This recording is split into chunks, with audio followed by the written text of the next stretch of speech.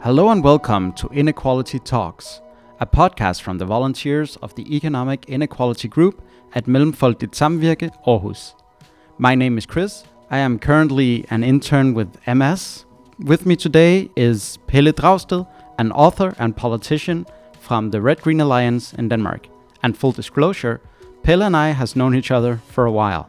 And we invited Mr. Pelle Dragsted to give a speak about his new book, Nordisk Socialisme, or Nordic Socialism in English.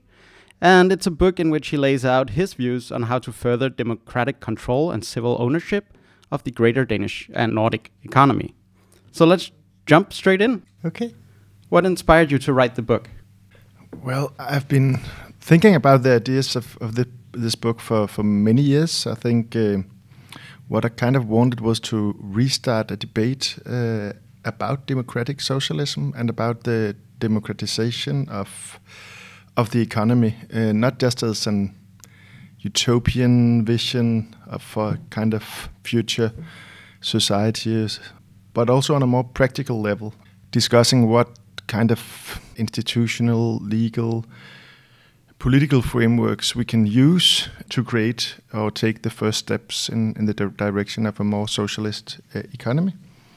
Because I think if we are really as kind of serious about a post-capitalist society, I think it's very important, especially in these times, that the left moves beyond kind of slogans and try to formulate more practical answers also to some of the hard questions. For example, if we don't want a capitalist class to own the means of production, who should own them and how should they own them? How should they be governed or stewarded? And also, of course, a question of how to distribute and allocate resources, the old discussion about market economy versus a planned economy and so on. So that's the main idea. I think in some ways my generation, I was born I began to be politically active around 89, when the so-called socialist countries collapsed, and the left have been very on the defensive for in almost my entire activist life.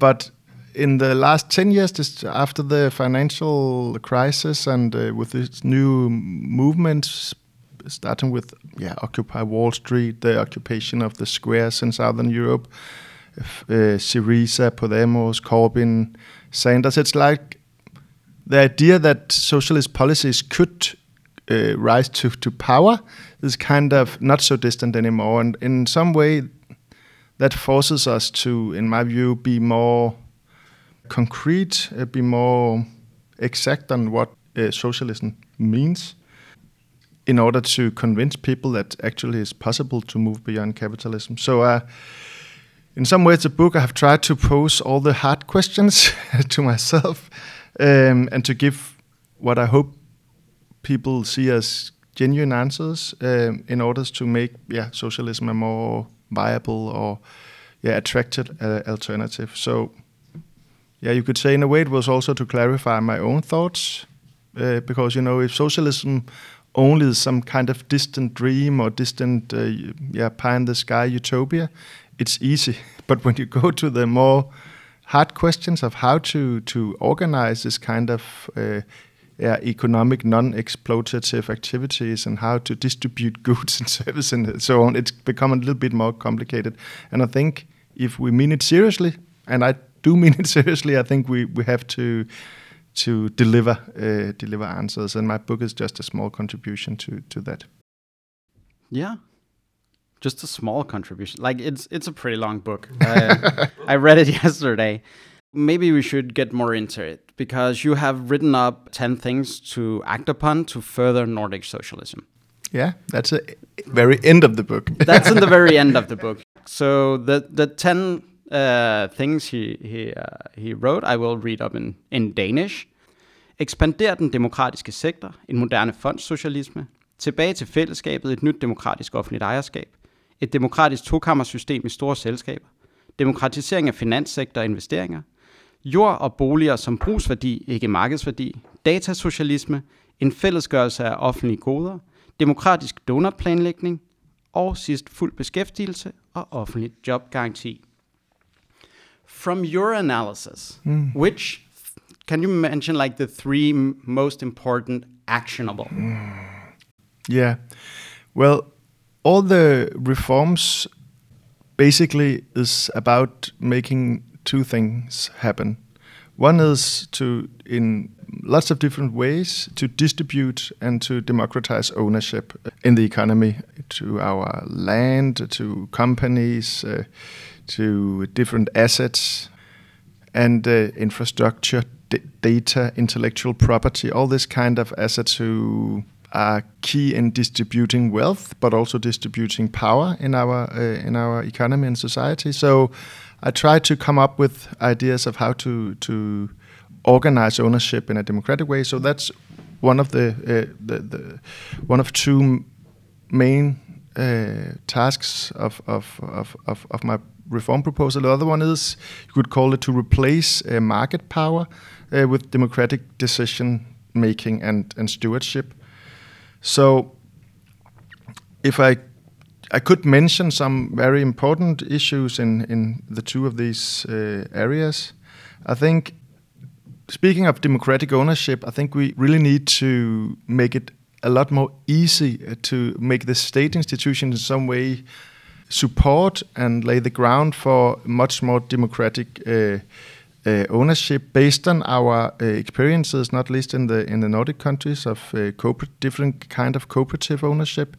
It could be, for example, giving workers right to buy when the company they work in shifts getting sold to a wealth fund or to some kind of asset manager, that they should be able to make a bid, and that there financial support and also support in how to run a corporation or a company.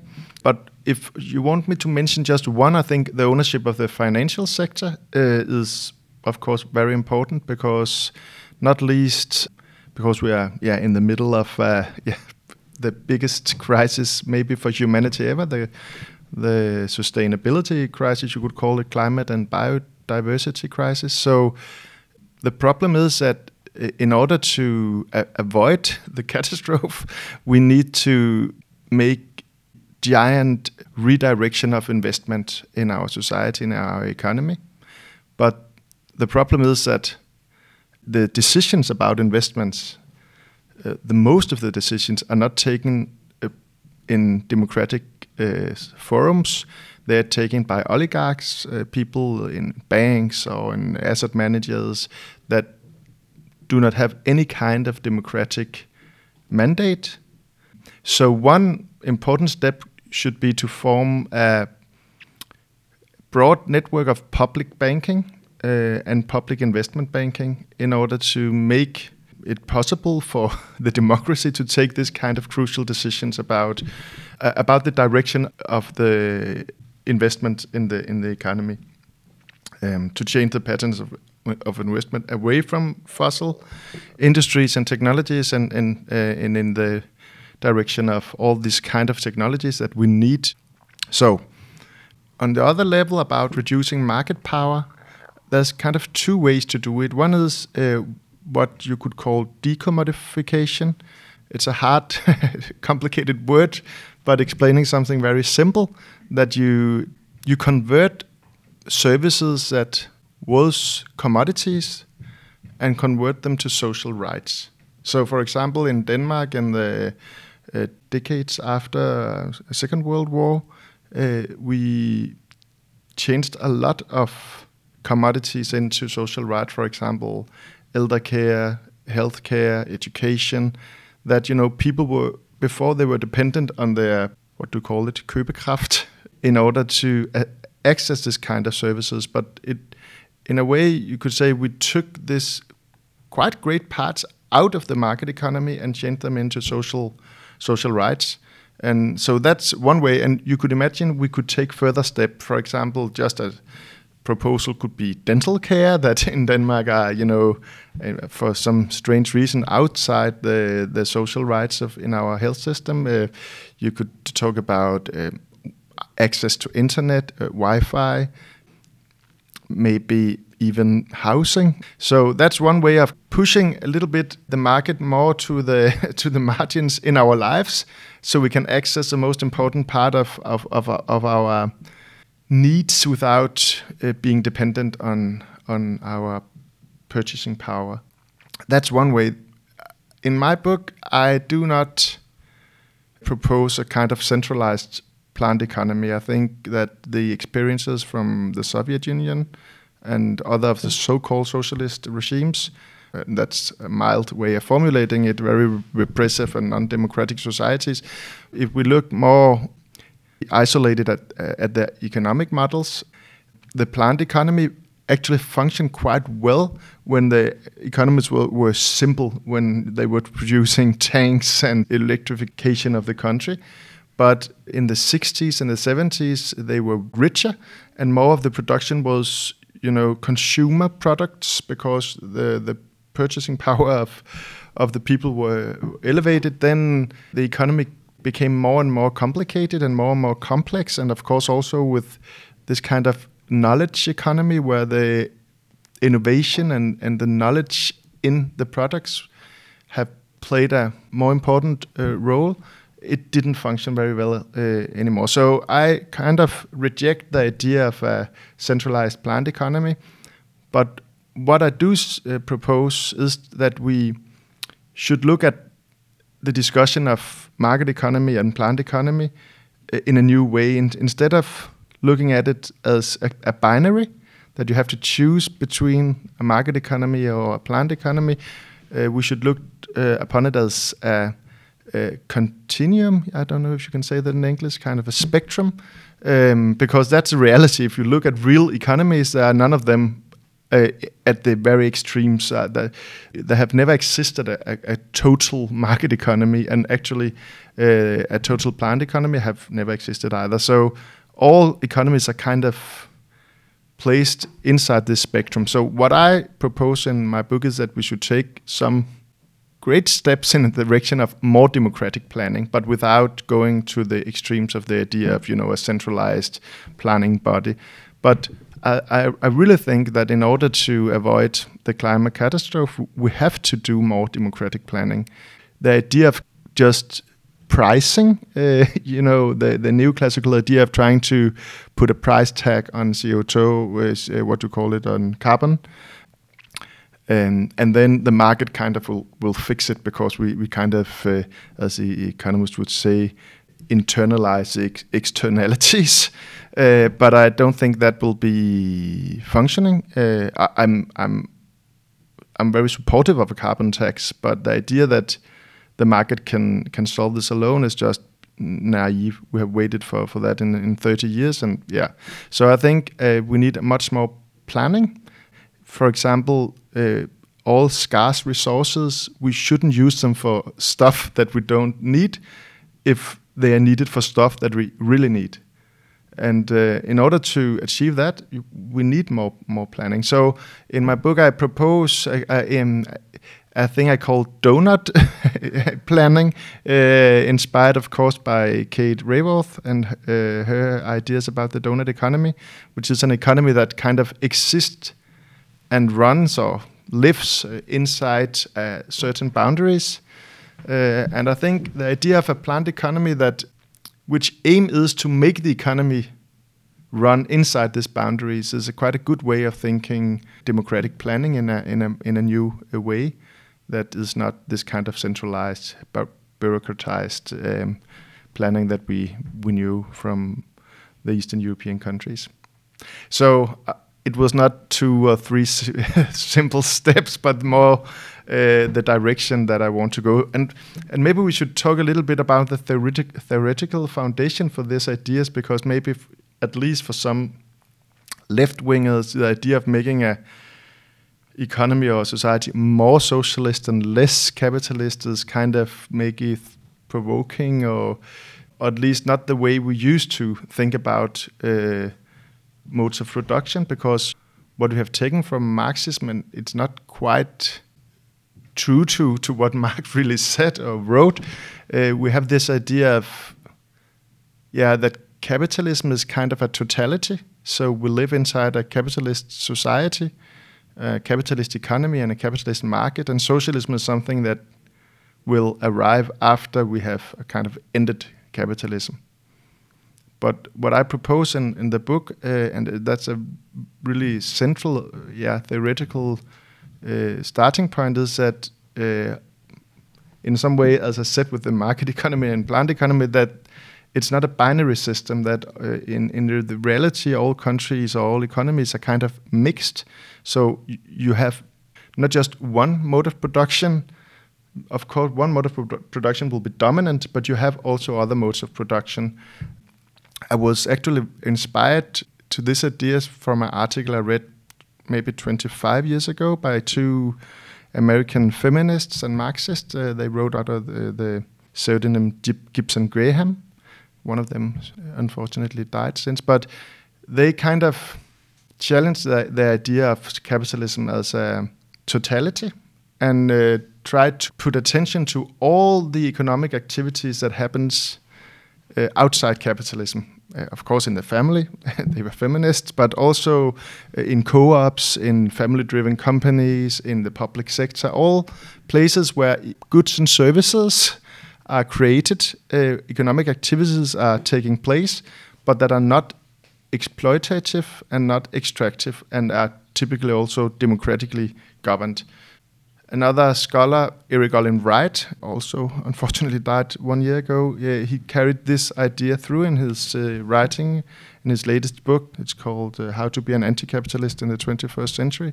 And it's the same idea of leaving this idea of this binary and accepting that Eric Olin Wright uses a picture kind of maybe it's not the best, but a biosphere where certain new species enters, and maybe they're just kept in the margins, but maybe in some they will expand themselves and eventually take over. So that's his idea of how to change an economic system, and that's more or less the same ideas that I have presented in my book. And I think this kind of way of understanding an economy is especially relevant to the Nordic countries because, as I maybe explained a little bit also before, big parts of our economies are, it's very difficult to just label them capitalist. Our public sector, for example, it's about every 3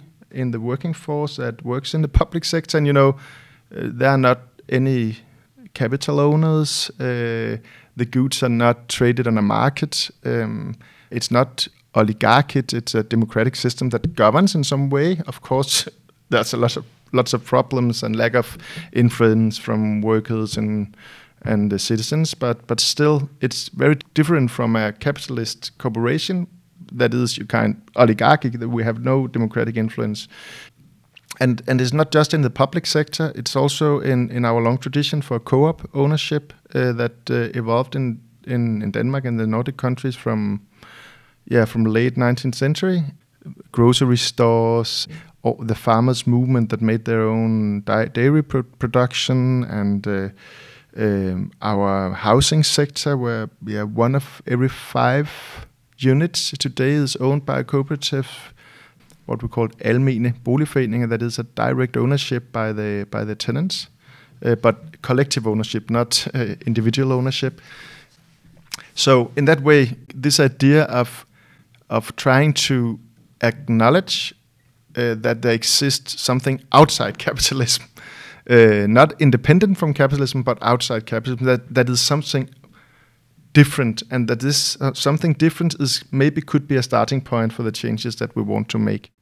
Yeah, I actually wanted to expand on that with cooperative ownership or democratic ownership, because that is a thing we've excelled at here in the Nordics. Sadly, a lot of collectives have passed on the last 50 years, but especially the farmers movement and the farmers cooperative have proven to be really resilient. But also, they've turned kind of exploitative. Arla is not necessarily climate conscious. The big animal production cooperatives aren't necessarily good for the environment, good for the animals. How do we make sure in this like transitional economy, how do we make sure that the cooperatives don't start acting as if they're in like a capitalist economy? This is a very important question and very important point, and you know that have been the discussion on the left for more than 100 years. The German socialist or Polish socialist Rosa Luxemburg was very critical towards the idea of using cooperatives as a way to create socialism, because she said that the workers will just become their own slave. What do you call it? Slave driver. Yeah.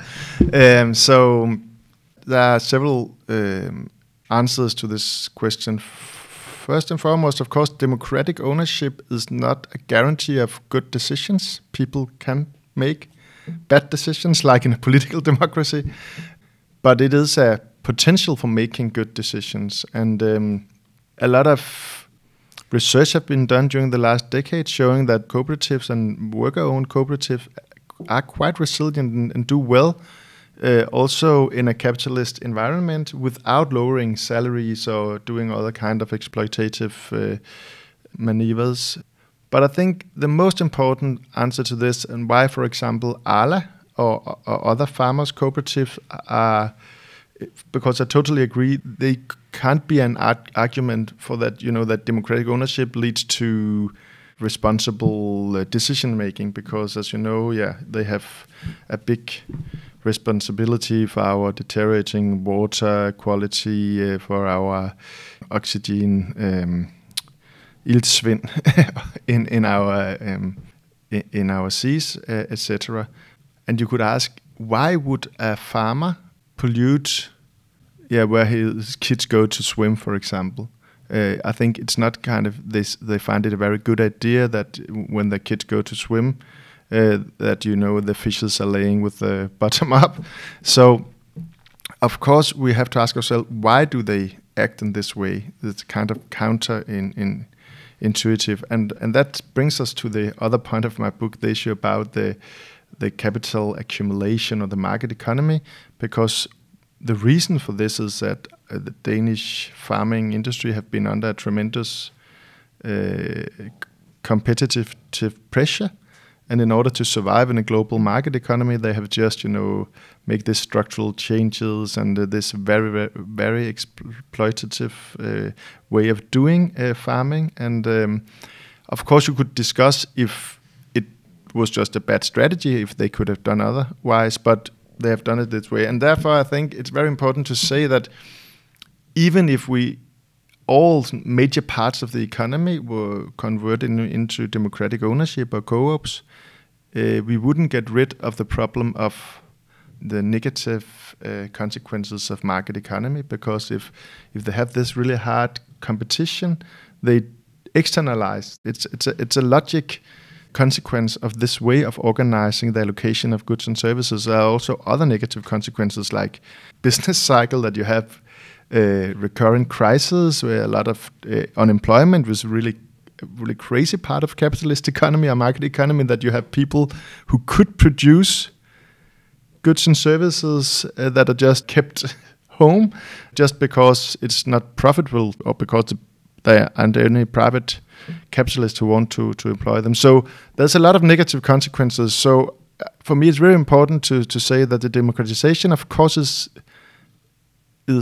key to creating a socialist economy, because some say, no, but it's not socialism just to democratize. It's still capitalism. Then I ask, okay, but then it's capitalism without capitalists. It's kind of a little bit crazy capitalism. But I agree that in order to achieve our goals, we should discuss not only ownership, but also the distributional system or the market economy and the planned economy. So in order to avoid the Arla experience, you could say. Yeah. A point you don't expand that much on in your book are big trade agreements or the EU. Because right now you're talking about external pressures. How can we in the Nordic mitigate those pressures coming from outside? Yeah. Because that's I think, the biggest vehicle for like the exploitation of our environment, lowering workers' pays. Do you have like any idea on how to fix the EU and world market economy? As you said, it's not a discussion I expand in the book, and I'm very, I declare that in the start of the book that it's kind of course, I try to describe how we could develop our own economy in a democratic way, and of course that is an abstraction because at least the most radical proposal that I make for taking over big companies by the workers, that would, of course, in a global economy, if we were the only country who did that, lead to capital flight, or the companies would just move on. So some of the more radical proposals would only be possible if it was something that happened in several countries and maybe in bigger countries like the US or the UK or Germany, some of the main economies, or of course on an international level, if the EU, for example, it's hard to imagine, but took a decision to democratize big companies. Maybe you noticed that half a year ago there was a discussion actually in the EU, and they proposed a more workers' representation in companies, and also the Danish Employers Federation that just went crazy. It was how can the EU suggest this? This is communism and so on. So I think they will be able to stop these kind of initiatives, But when that is said, a lot of what I'm proposing we could initiate tomorrow, because one of my ways of working with this book is trying to take experiences that already function in other European countries or in the US or in Canada or other places, and then propose that we do the same thing. For example, Germany has a public bank. Half of the German population have the public banks as a main bank. In Britain, you have special tax schemes for if you sell your company to the workers, you have some benefits, and all these kind of ideas we could just initiate. The idea of creating democratic ownership fund to buy up land instead of letting capital wealth managers buy up our land, that they're doing really quickly in this year. So a lot of things we could start tomorrow. But of course, if we really want to change the what you call the relation of forces, it had to be on an international level, and therefore we have to do more to organize with our friends and movements and socialists from other parts of the world. And the other issue, of course, also is that even if we succeeded in a democratic economy in our part of the world, we would still be a part of a really unjust international trading system with the unequal exchange with the global south.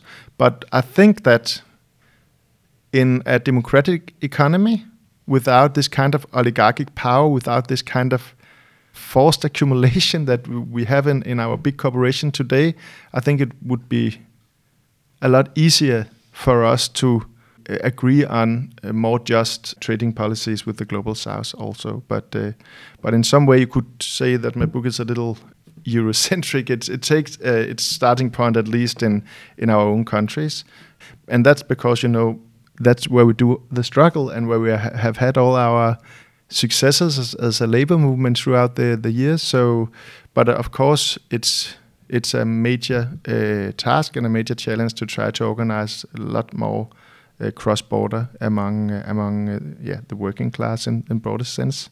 Cool. You basically started on my last question, which was which practices could Nordic countries be inspired by further away? And maybe I was thinking what you said about not trying to do socialism during capitalism. But I was thinking, what is your thoughts about prefiguration? Trying to make socialist institutions that promote the socialist way. Kind of like what the syndicalists did for example, in Spain, where they tried to do workers' communities, and that was actually how they got themselves loose and how they transformed the economy for a very short while. Yeah, you could say that I draw from the same ideas and maybe even traditions, because that's a main idea. The main idea or point of my book is that we don't have to start from scratch. That in some kind we already created some institutions, and of course they're not perfect. Institutions will never be perfect, but they show us our co-op sector, in the housing sector, in the our biggest grocery chain is a cooperative. We have worker cooperative also, not so much in Denmark as in other European countries, and they function. And they every day they are proof that you can organize economic enterprise in ways that are not exploitative and that are democratically governed, and where you don't have capital owners who take up the wealth, and where you don't contribute to this kind of oligarchic power that the capitalist system all the time creates by concentrating wealth in among a small elite of capital owners. So what I think the left has been, maybe a failure of the left, have been to try to the idea of socialism as some kind of only utopian vision of something that we built from scratch after a revolution. So the idea is that, and that's the idea of the term Nordic socialism, is to acknowledge that we already have, building blocks, and we have experiences that we can use and that we can expand in order to reduce the power of capital and the power of markets. Step by step, and of course, I'm not naive. I know that there are strong interests and strong elite groups that will oppose this kind of ideas. It's not kind of I'm not a total Bernsteinist. It's not a kind of evolutionary, non-contradictory process. It will be a lot of struggle and a lot of conflict, of course. But I think the idea that socialism is something that we already know from our, public hospitals, our libraries, our højskoler, I don't know what it's called in English, all from your activities in MS, all places where we organize activities in economies without capitalists, basically. So that's the main point. Then you ask if I'm inspired from other parts of the world. It's very important for me to say that the idea of Nordic socialism doesn't mean that it's kind of this would only function in the Nordic countries. It's not kind of culturalist in any way. It's just I took the term from Donald Trump, who used it in a report talking about Nordic socialism. I found it funny that, and I liked the term, so I took it as a title for my book. But it's not a culturalist idea. I think it just has to do with, because of certain historical circumstances, the correlation of forces in the Nordic countries have been in the favor of the working class for some years, and also because of the presence of the farmers' movement in the 19th century and all the co-op experience that came out of this. But actually, in my book, I mostly find inspiration on the European level, because we have co-ops in Denmark, but if you visit, for example, the Italian region of Emilia-Romagna, the density of cooperative is much more, it's a higher density of cooperative. The same could go for the Basque country with famous worker-owned cooperative like Mondragon, which is the fifth employer in Spain with more than 80,000 worker owners. But actually, if you really want to find a cooperative density, then you should go to the Indian region of Kerala. I don't remember the numbers, but it's a really high density of cooperative. And of course, also in Latin America, Asia, Africa, there are lots of experiences in organizing economy in non-capitalist way. Also, of course, in more indigenous communities. And actually, you could also go to some of the market-oriented society, like, for example, Singapore. We think about it as, very capitalist society, but the state owns all lands and nearly all housing, and have been able in that way to hold down prices. So there's a lot of experiences from all over the world that we could, of course, pick up and use. And we can contribute with some experiences from the Nordic countries, but I'm sure that from other parts of the world that would be the same. It's a universal idea that capitalism is not alone, that there is an outside. And for me, this idea of an outside capitalism and, that we have some building blocks is kind of, for me, it's kind of radical because it gives us the possibility to start to create socialism, not just, wait for it till after the revolution. Cool. Is there anything you think we've forgotten or anything you'd like to add? Read the book. I did, but yeah. But it haven't come out in English. But I could say that there are some articles, for example, in the British magazine Tribune, and there are also coming an article soon in Jacobin. So I really hope that the book will come out in English as well. My publisher is working on it, but we haven't had success yet. So yeah, last question. On an actionable level for like the ordinary citizen, what is one thing they could do right now? I think they can use the democratic spaces that are available. For example, most Danish workers, they are part of a pension fund organized through their union. And actually, there have been some very interesting movement. I think MS have also in some way taken part in organizing workers to take over the leadership in order to, for example, de-invest in fossil fuels. But we could take that much further. We could say we want actually our pension savings to be used more in order to achieve goals, not only to, to not invest in something, but to decide we want to invest especially in this kind of activities. That's also a way of democratizing the decision of investment. But it's also to be active in your grocery store, to be active in your energy co-op. Lots of the energy infrastructure in Denmark is cooperatively owned, and it's important that we use this space. Of course, as I think Oscar Wilde he said, I have been told at least, that the problem about socialism is that there's too few evenings in the week to all this meeting that we have to attend. So of course we need to prioritize and to make some kind of representative structures. But I think the most important thing is to acknowledge that actually we do have economic power in certain extent if we organize together and use our collective democratic power in these institutions. We could start today or tomorrow.